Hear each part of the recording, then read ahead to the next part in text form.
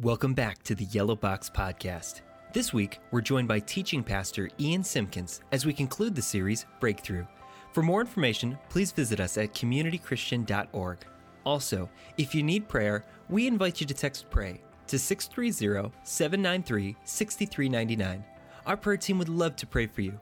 Remember, you can always find us on Sundays at the Yellow Box at 9:30, 11:15 a.m., and 5 p.m. We hope to see you there. Good morning, community. How are you feeling this morning? You guys sound great. A special welcome if you're joining us digitally. The last 2 weeks, I've been at our Lincoln Park location, but it always feels really, really good to be home, so I'm glad to be home. As we heard already, it's Thanksgiving week, right? So a quick reminder to set your scales back 15 pounds in preparation for just the week of sweatpants that follows, right? But I love Thanksgiving. It honestly is in my top two. I mean, just look at this picture of a Thanksgiving Day spread, right? Anyone salivating already? It's an entire holiday centered around eating. What's not to love? Now, I do realize, though, that when it comes to like Thanksgiving Day cuisine, we're not all totally aligned on that necessarily, but I keep hearing more and more people, this year more than ever, talking about pumpkin pie. Any pumpkin pie lovers in the house? Anyone? Okay, cheers audibly. That's wonderful. And I like pumpkin pie, but personally, I think this is the best way to eat pumpkin pie is like this. I think that is... I like pumpkin pie. I like whipped cream more. But you can't really talk Thanksgiving without talking the turkey, right? Turkey, arguably the most overrated meat of all time, but that's a talk for another time.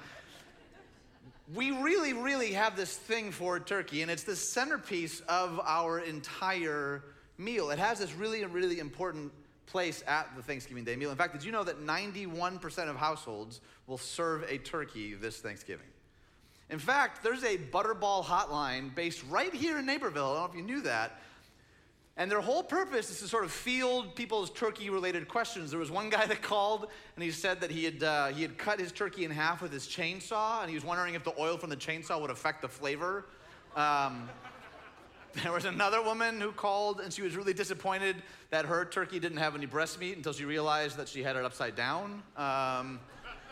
One guy called just to sort of brag that he had wrapped his turkey in a towel and jumped on it till all the bones broke so it would fit in the oven.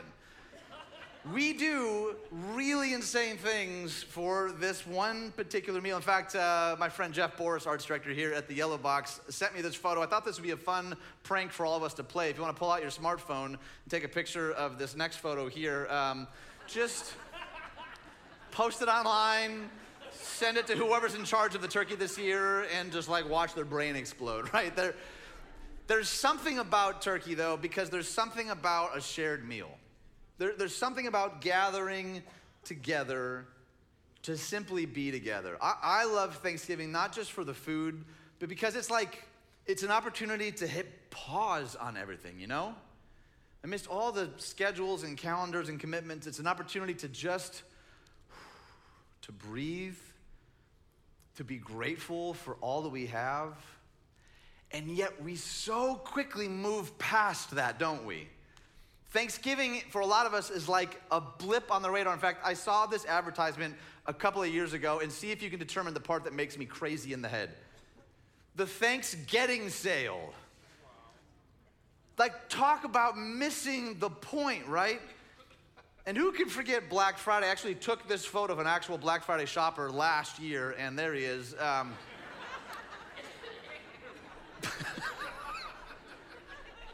It's crazy. It's bonkers. In fact, for a couple years in high school, my brothers and I used to dress up like 70s distant runners and just go to Black Friday sales and just run across the aisles just for fun. And I've seen people do some insane things. A day after we all sat around a table and celebrated all the things that we already have, showing how grateful we are, we then wait in lines just to get one more thing, one more gadget, one more item. I think we know at some level that doesn't actually satisfy. I think that we know that. In fact, there's a guy named J.R.R. Tolkien who wrote The Hobbit and Lord of the Rings. I think he put it brilliantly. He said, if more of us valued food and cheer and song above hoarded gold, it would be a merrier world. Does that resonate with anyone? If we had just a little more of being grateful for what we have, to take a deep breath, to hit pause amidst all the things that we're doing, to simply be grateful, I think our world would be so much better off. We know that our happiness, our gratitude isn't found in a better vacation or a bigger house or more stuff. And yet I think we really struggle to get there. So for our purposes this morning, I want to give a simple definition of the word gratitude. Gratitude, simply put, is a framework. It's a way of seeing the world. I think every single human being is capable of gratitude because it's simply a framework, a way of seeing the world. Now, there's an author named John Ortberg, and he says gratitude requires three factors. Three factors that he calls the three Bennies, not like Benny and the Jets. Three Bennies are these three factors that lead us to have a posture of gratitude. Now, this word Benny is actually Latin for the word good. So he's saying there are three good things that we need to recognize, that we need sort of a lens shift sort of deep in our soul to experience gratitude. The first, he says, is benefit. Benefit. In order to be grateful, we need to recognize that we've received something good. In fact, the author of Psalms puts it this way: praise the Lord, my soul, and forget not all his benefits, who forgives all your sins and heals all your diseases, who redeems your life from the pit. Many of us feel exactly like that. Man, my life was in the pit. And crowns you with love and compassion, who satisfies your desires with good things. Begins first with this posture that there are good things in our life. And some of you maybe have a harder time believing that this morning than others, but all of us have good things. Stuff that if we would slow down long enough and step back and say, man, I'm really grateful for that. I don't know where I would be without that person. And that doesn't mean that we won't still at times have unmet longings, but it's having eyes to say, oh, that's good. That's really good. The second Benny is benefactor. So if bene is the word good, factor is from the root word for the same word of factory.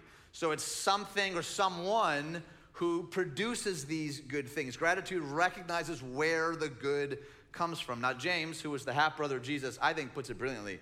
He says, don't be deceived, don't be duped, don't be fooled. My dear brothers and sisters, every good and perfect gift is from above, coming down from the Father of heavenly lights. He's saying, don't be duped into believing that we've earned all the good things in our life. That's a very common, very easy posture to assume. He's saying, don't be fooled. Don't be deceived. There is a Father who loves you, who sees you, who is taking care of you. And the third Benny is beneficiary.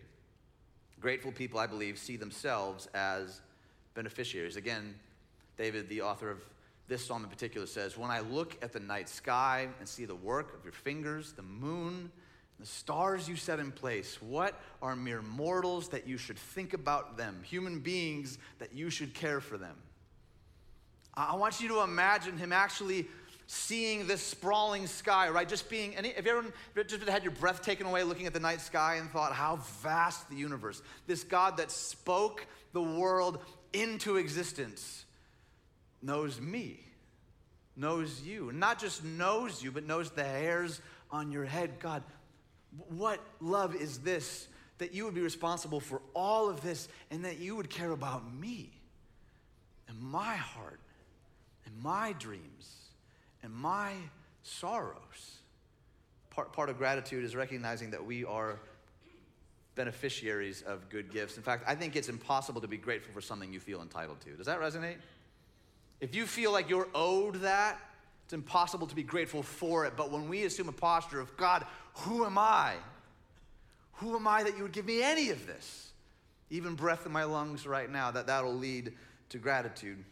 Gratitude is a product of a worldview, but feeling gratitude isn't everything, though. Feeling gratitude isn't everything. In fact, pastor and author Tim Keller, I think, puts it brilliantly. Here's how he says it. Next slide, please.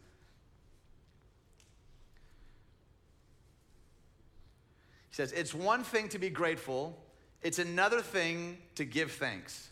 Gratitude is what you feel. Thanksgiving is what you do. Does that resonate with anybody? Gratitude is a feeling, but gratitude is incomplete if it goes unexpressed. It's one thing to step back and say, oh man, there's some good stuff in my life and I'm grateful for that. The goal isn't for us to simply stop there with simply feeling gratitude, but to actually move us towards some sort of action. Like, for example, quick show of hands, who's gonna be responsible this next week for providing some kind of meal? Just a show of hands, who in this room? Okay, would you guys look around at the people raising their hands? Can we show our appreciation for them right now, please? And all that you have to do, here's my guess. You're gonna stand over a hot stove for God knows how long, and you're gonna prepare all sorts of things. You're gonna get the fine china or the tablecloth or whatever that is, and a bunch of people are gonna gather at your house. They're gonna stuff their faces full of food, and hopefully at the end of all of that, you'll hear them say these two fateful words. What are they? Thank you, right? Hopefully, they don't just stuff their faces and then leave. Gratitude is incomplete if it goes unexpressed. It's the expression of gratitude that I think is absolutely critical, both in our human relationships, but I think the same is also true with God. In fact, if you look at the New Testament letters, these letters sent to the early church, instructing them on how to be the church, there's actually this consistent language of giving thanks, which I find so fascinating because out of all the things these early church writers could have chose to include, they said, hey, this gratitude thing, this thanksgiving thing is actually really, really significant. Paul wrote to the church in Ephesus, he said, sing and make music from your heart to the Lord. Always, what's it say? Giving thanks to God the Father for everything in the name of our Lord Jesus Christ. He wrote to the church in Thessalonica, and the Apostle Paul said this, give thanks in all circumstances, for this is God's will for you in Christ Jesus. He's saying whether you're in the mountaintop or the pit of the valley, assume a posture of gratitude and thanksgiving. He writes to the Colossians, he says this, whatever you do, and I looked up the Greek there, it's actually whatever you do, whatever that is, wherever you find yourself, whether in word or in deed, do all of it in the name of the Lord Jesus, giving thanks to God the Father through him. Over and over and over again, a hallmark of the early church is a stepping back and saying, God, who are we that you would be mindful of us, to give us even another day to be alive, breath in our lungs, and everything that you've given is a gift that we're to steward well in the world. Gratitude is incomplete if it goes unexpressed. And so we're wrapping up this series called Breakthrough, but we believe that we're in a season of breakthrough. And I thought it was appropriate, kind of leading up to Thanksgiving, to not just to talk at you about gratitude and Thanksgiving, but for us to actually do it. So the next 30 minutes or so, I'm going to give three different prompts about what God has done, what he's doing, and what he's going to do, and we're going to actually pray. We're going to actually ask God to stir in our hearts gratitude and thanksgiving for what he's done, what he's doing right now, and what he's going to do. Let's pray together. God, thank you so much, first and foremost, that you are not a God who is distant or far, but that you are near. You are right in our midst right now. God, open our eyes to your presence at work in us and through us, both individually and as a family. God, and may our gratitude not just simply remain a feeling. God, may we live that out as an action.